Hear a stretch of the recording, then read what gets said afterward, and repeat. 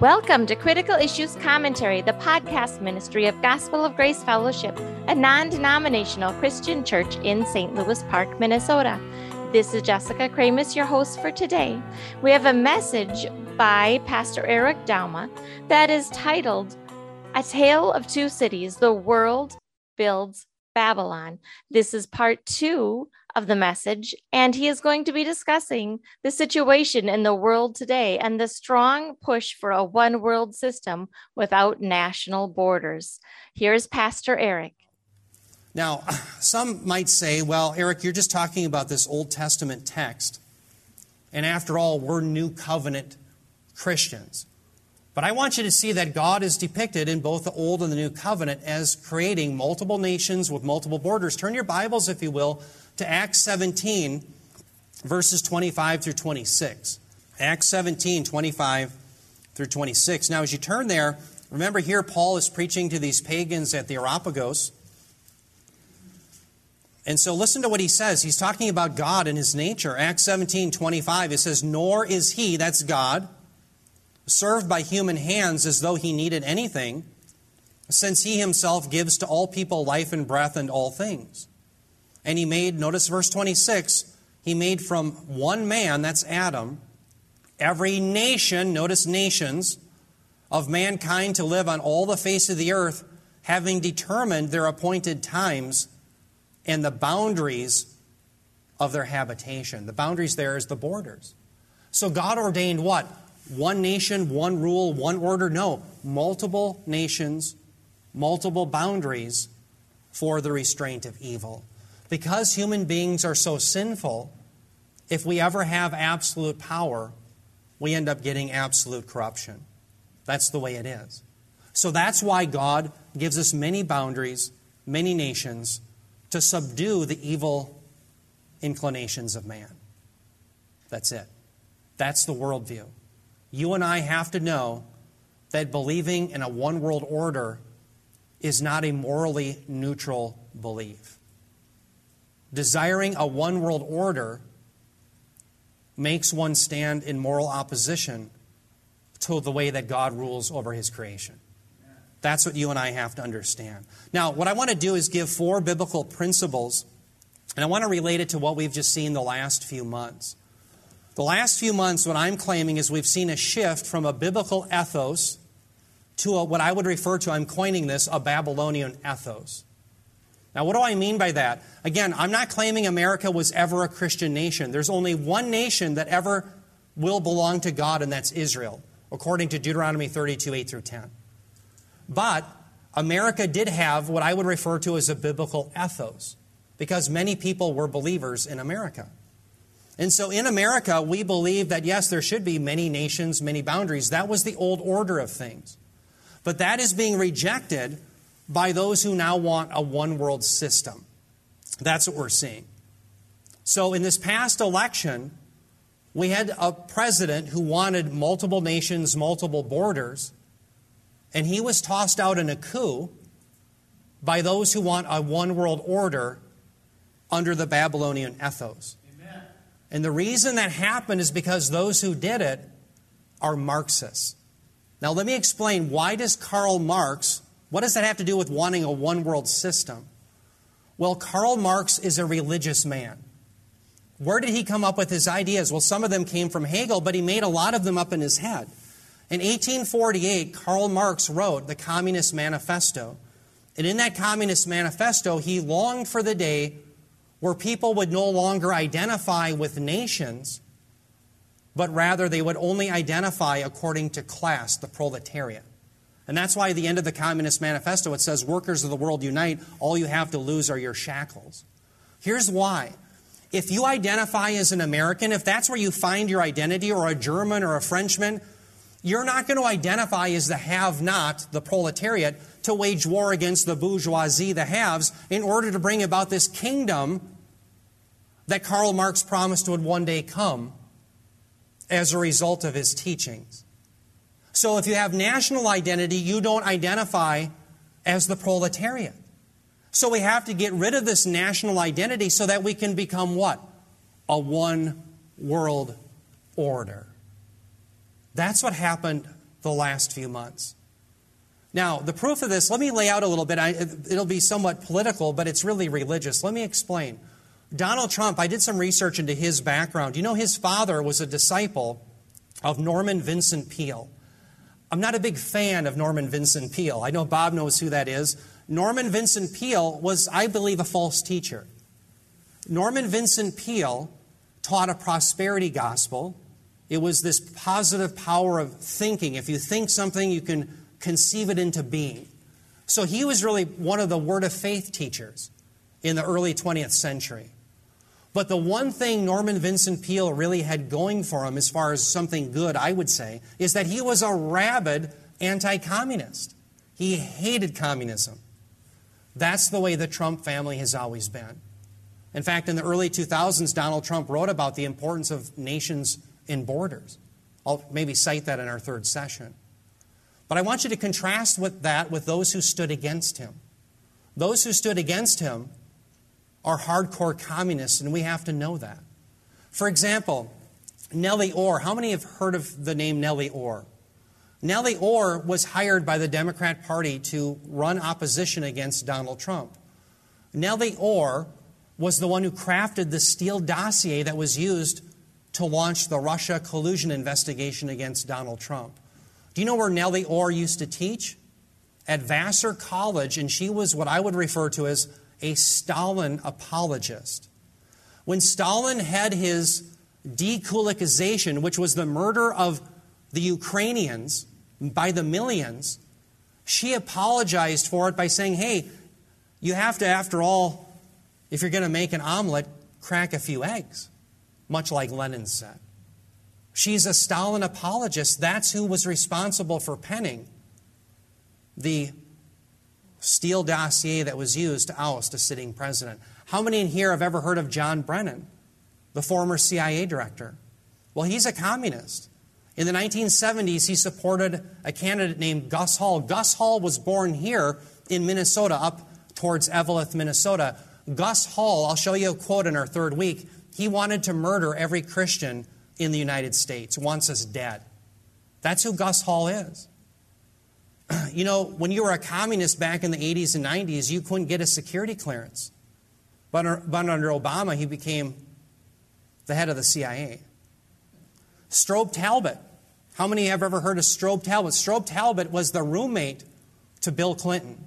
Strobe Talbot's job was to be a go-between between Steele, who was lying about the president, and the Democrat Party.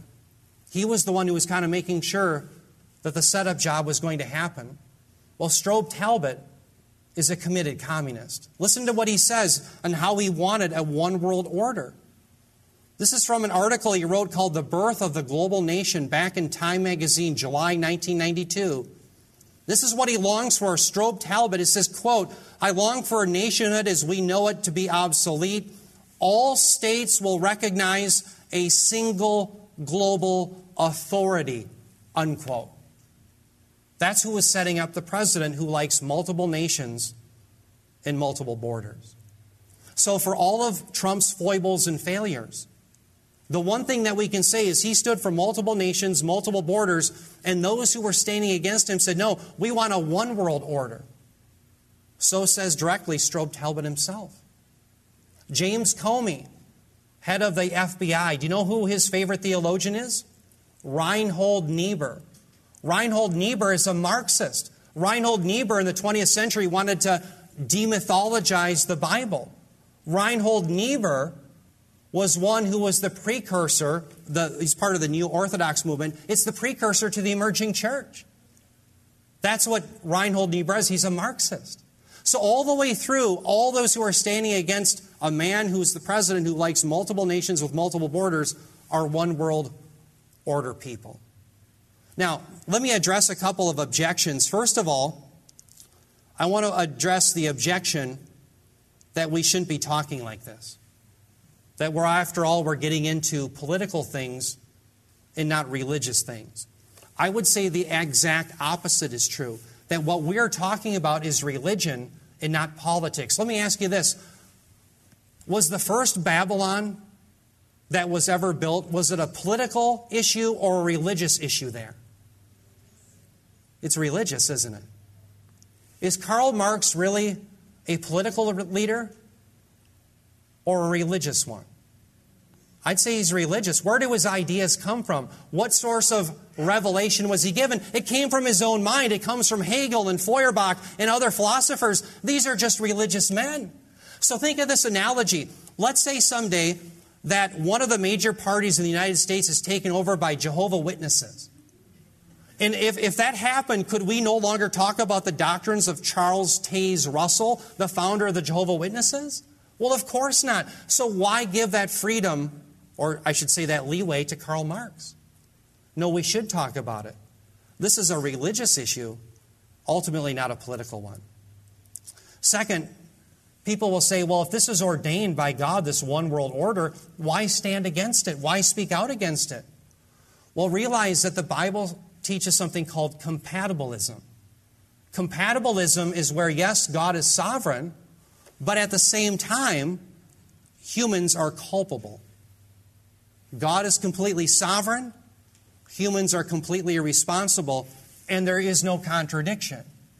Let me illustrate that from the Scriptures. In Matthew 26, remember Jesus says that the Son of Man would go as it had been predetermined. I can never say that. Meaning what? That he was going to be betrayed. It was predicted he'd be betrayed. Remember Zechariah 11:12. He's going to be betrayed for 30 pieces of silver, and he was. But Jesus says, woe to the man who does it. So God is sovereign. Yes, it's going to happen, but woe to the man who does it. In the same way, yes, this world system will come about. God is going to allow it for His good and His glory, but woe to those who do it. Woe to those who do it. So, dear ones, you and I think as Christians have to have our eyes wide open and be able to speak out against these things. Now, let me give you some further contrast that I think we're intended to see here. Another contrast is in the old biblical ethos of governmental system, really that founded the Western world, is God ordains government. And He ordains government to restrain evil. Why? Because men and women are made in the image of God. That's the institution of government can be seen in Genesis 9:6. If a man sheds a man's blood, so by man shall his blood be shed. That's the institution of government. What's government's role? To restrain evil. That is now being rejected with this new one world Babylonian ethos, for government is God. So government is no longer going to restrain evil. It's going to redistribute wealth. And under Marxism, there are no other gods than the state. Oh yes, Karl Marx is a jealous God. And everywhere where Marxism has prospered, they do not allow any other gods. Yes, they are the most religious people on the planet, and they have murdered more people than anyone on the planet. Government becomes God. Third contrast, in the old biblical ethos, it's just been jettisoned. God defined human worth. You and I are valuable as human beings, not because we do something, but simply because we exist as image bearers of God. That is now being jettisoned, for the state defines your worth. And if you can't contribute, you can die. If those who are willing to kill babies take over, do you think that they'll spare the elderly? No. Or will they spare anyone else? No. That's what's at stake. Fourth contrast. In the old biblical ethos of governance, man worships the Creator. Mankind is free. He doesn't worship the government. He's to worship the Creator. But in this new Babylonian ethos, which is contradictory to the biblical one, man worships the creation. And I'm going to talk about that in our third week. Yes, they're going to worship the creation through their desire to be green and the deep ecological movement, but ultimately they're going to worship themselves. I remember there was a president back in 2008 who said, "We are the ones we've been waiting for." And how much does that sound like in Genesis 11:4? Let us make a name for ourselves. That's who these people are. The one world system of Babylon, they're desiring to build again. Let me show you this desire at the end of the Communist Manifesto. It says, in short, this is right at the end, it says, in short, The communists everywhere support every revolutionary movement against the existing social and political order of things. Dear ones, let me point on the screen. The existing order of things that we just had was a biblical ethos that has now been jettisoned for the Babylonian ethos, and you saw it happen almost overnight. What responsibility do you and I have? Well, you and I are to be salt and light in our world. And I think you and I have to have eyes that are open. And to say, yes, this idea of having a one world order and reject multiple nations and multiple boundaries, that is not a morally neutral idea. And we have to be equipped to say, this is evil and it's rebellion against God. Dear ones, if we don't speak out, who else will? If the salt doesn't have its preserving salty effect anymore in the culture will just decay further and further. Dear ones, I want to talk a little bit about, at the end here, what ultimately motivates Babylon. And I'm going to claim that it's ultimately Satan who stands behind it. Let me do a little walk through Isaiah with you. In Isaiah chapter 13, God explains that one day He's going to throw Babylon down. The Babylon that's in our future, the Babylon that's going to be built by whoever builds it, whether it's the Marxist or whatever religion, there's another religion that comes in the future. He's going to throw it down. That's the last part, it's the first part of Isaiah 13. I don't have a slide for it. Couldn't fit it all in here. But what's very interesting is to prove that God will one day throw down the future Babylon. The last half of Isaiah 13, God proves that He'll do it in His day. That is, in the prophet Isaiah's day. That is, He would throw down Babylon at the hands of the Medo-Persians in 539 BC. Now, why am I telling you this? Because in the prophets, there's always a near and the far. God is always going to throw down the far day Babylon, but what He says is, I'm going to prove it to you by showing that I'm good to judge the near-term Babylon. So whether it was Babylon that happened in Genesis 11, or Babylon that happens in Nebuchadnezzar's day, or the future Babylon, God is going to throw it down. Why? Because the one who ultimately stands behind Babylon is Satan. And that's where we pick it up here in Isaiah 14. Notice what it says, Isaiah 14:4 in verses 12 through 13. This is when Israel's in their land and God gives them rest. He says, you will take up this taunt against the king of Babylon and say how the oppressor has ceased and how fury has ceased. How you have fallen from heaven, O star of the morning, son of the dawn. You have been cut down to the earth. You have weakened the nations. But you said in your heart, I will ascend to heaven. I will raise my throne above the stars of God, and I will sit on the mount of assembly in the recesses of the north. Now, one of the big debates in this this text about the king of Babylon, or is it about Satan? And I'm going to answer it by saying, yes. It's not either or, it's both and. Let me explain why. First of all, notice here this term taunt, mashal, in Hebrew. It can be rendered taunt, but it also can be rendered a proverb. The great scholar in Isaiah, J. Alec Motyer, he prefers the latter. The idea that it would be rendered a proverb. And the reason why is the way it's used often throughout the Old Testament, it's a proverb that reveals the inner truth of something. So my analogy is this. Think of this analogy. How many here saw The Wizard of Oz once in your life? Every time I saw that, I always had an earache when I was a kid. I don't know what it was. I was sick, had an earache. So as soon as I see The Wizard of Oz, my ear starts bothering me now. I don't know what it's all about. But think about The Wizard of Oz. Remember, at a certain point in the movie, the curtain is pulled back and you see that old, ugly guy and he's behind the scenes and he's running the strings of everything? That's what the mashal does. The proverb reveals that the one who's ultimately behind the king of Babylon is Satan. The curtain is pulled back. So the king of Babylon has the same desires as Satan himself, because Satan is inciting him. And so that's why it says, notice in verse 12, how you have fallen from heaven, O star of the morning. Star of the morning is literally the shining one. That's a reference to an angelic being. It's where we get our term for Lucifer. It's a shining one. It's an angelic being. So this king of Babylon wants to be like one of the angels that were being worshipped at Babel. Who is inciting that? Well, the chief of the demonic realm, Satan. Notice, who is it that weakened the nations? Yes, it's the king of Babylon, literally, but it's also Satan, literally, who weakens the nations. Notice in verse 3, what's the boast? I will raise up my throne above the stars of God.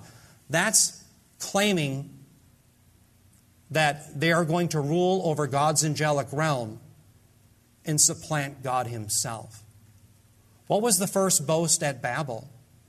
They're going to make a name for themselves. What's the first sin in the garden? You will be like God, knowing the difference between good and evil. Dear ones, ultimately the one who incites Babylon is Satan himself. That's who's inspiring this desire for a one-world system. And so that's why, dear brothers and sisters, we should stand against it. No, God has ordained his rule over his creation by having multiple nations in multiple boundaries. The desire for a one-world system is an incitement by Satan himself, just like the original incitement that happened at Babel. That's what we see very clearly, I think, in the Scriptures. Now, let me turn to this final slide. You don't have it. I'll give that to you next week so you have the material. I didn't know if I could fit it in. It's a chiastic structure. It's a chiasm. This is how Isaiah structures Isaiah chapter 24 all the way to the end of 27. Can you imagine if you did a research paper in college and you said, well, here's my outline? You'd get an A++. This is astonishing. This chiasm, it's magnificent. This is how Isaiah just structures one of his sections, and it shows us some of the profundity of Scripture, that this is inspired by the Spirit. Now, what happens in a chiasm is there's often contrasts and parallels. For example, there will be a contrast between section A here and section A here. So let me just begin there. I won't go through the whole thing. But in Isaiah 24, there's going to be a harvest of the destroyed world. And so the idea there is one day there's going to be Babylon built. In fact, in Isaiah 24:10, it's called the city of chaos, and it's going to be thrown down. God is going to harvest himself a judgment against his enemies. And it's Babylon. That's his harvest. He's going to judge them. But that's contrasted down here in Isaiah 27 with a harvest that's good, because it's a harvest of his people as he brings them into the kingdom of what? Israel. Here he harvests his enemies, throws down Babylon. Here he harvests for good his people. He brings the kingdom of Israel. That's the contrast. Now, for the sake of time, let me go to the middle. Notice here you have a song of the ruined city. Here are the saints, those who belong to God by faith in Jesus Christ. And they're going to give him honor, praise, and glory. And they're going to sing his praises for throwing down what? Babylon. He was powerful to save this mighty God. The God who brought Israel out of Egypt. He's mighty to save, and he's going to have no trouble in throwing down Babylon. But notice there, that's contrasted with another song of the redeemed. And this time they're singing not of the destruction of Babylon, but of the strong city of Jerusalem and how God will establish it forevermore. And what is the pinnacle of the whole section? It's Mount Zion. It's Mount Zion. Why? Because that's where Jesus Christ is going to reign forever. Dear ones, I entitled my whole message series, The Tale of Two Cities. The Tale of Two Cities. What city wins? It's Mount Zion in Jerusalem, and Babylon is going to be destroyed. So I want to leave you here this morning by asking the question, what city will you live for? Are you going to live for Babylon, the fleeting pleasures of sin, and the world that's fleeting and going away? Or are you going to live for Jerusalem? I want to give the gospel here this morning, the good news. The good news is about who Christ is and what he's done. But I always tell people the good news of the gospel only makes sense in light of the bad news. If you don't know the bad news, you don't know what you're being saved from. The bad news that's revealed in Scripture is that all of us have a rebellious heart like those at Babel. That all of us have sinned against God in thought, word, and deed. In fact, in Romans 3:23, it says, all have sinned and fall short of the glory of God. Romans 6:23, you know the news gets worse. It says the wages of sin is death. Not just temporary death, but when you unpack all of Scripture, it's eternal death away from God in the lake of fire. But that's where the good news shines. In light of that really bad news, the good news is that God sent forth his Son. The Son who existed as God and with God from all eternity, at a point in history, through the virgin birth became a man. truly man, truly God in one person. And he was truly man and truly God because he had to live the perfect life that none of us could. Never rebelled, never sinned. Tempted in all ways as we are, yet without sin. But Jesus didn't just live the perfect life. He also died a substitutionary death. Jesus the just on behalf of us the unjust, in order that he might bring us to God, in order that we might have forgiveness of sins. Why? Because Jesus paid off our debt in full on the cross. This Jesus, the proof that he did these things for us, is seen by the fact that on the third day after his death, he was bodily raised from the dead. His resurrection bodily proves all of his claims. When Jesus says that he is the way, the truth, and the life, that no one comes to the Father but by him, we can believe it. Why? He was raised from the dead. But this Jesus is also, he ascended into the heavens. He's seated at the right hand of God, from where he's coming again to come and judge his enemies and destroy Babylon, but to save his people and establish Jerusalem. What must we do? Well, this Jesus doesn't give a helpful hint. He gives a command. And the command is to repent and to believe the gospel. Repentance is a turning of our minds and a turning of our life from idolatry to God on his terms. So maybe there's someone here today that may be an atheist or a Buddhist or a Hindu or whatever religion you're into. Turn from those things and turn to God on his terms, which is faith alone in Jesus Christ alone. If you will trust upon Jesus Christ, you have the promise of the forgiveness of sins, and that you'll be a partaker of this glorious kingdom centered in Mount Zion, and that you will reign there forevermore in a resurrected body with Christ, all the way through even to the eternal states. That's the promise that we see in the Scriptures. Today is the day to repent, trust upon the Lord Jesus Christ, become a partaker of Jerusalem, and flee Babylon.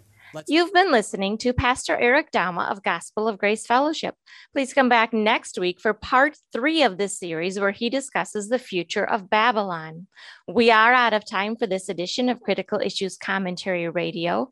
You can access this episode and many others, as well as years worth of articles, at the website cicministry.org. While you're there, click on Contact and send us a message. We'd love to hear from you. We want to remind you to stand firm in one spirit, with one mind, and strive together for the faith of the gospel. For Critical Issues Commentary, this is Jessica Kramus. You are hearing from Pastor Eric Dauma, and we will see you next week.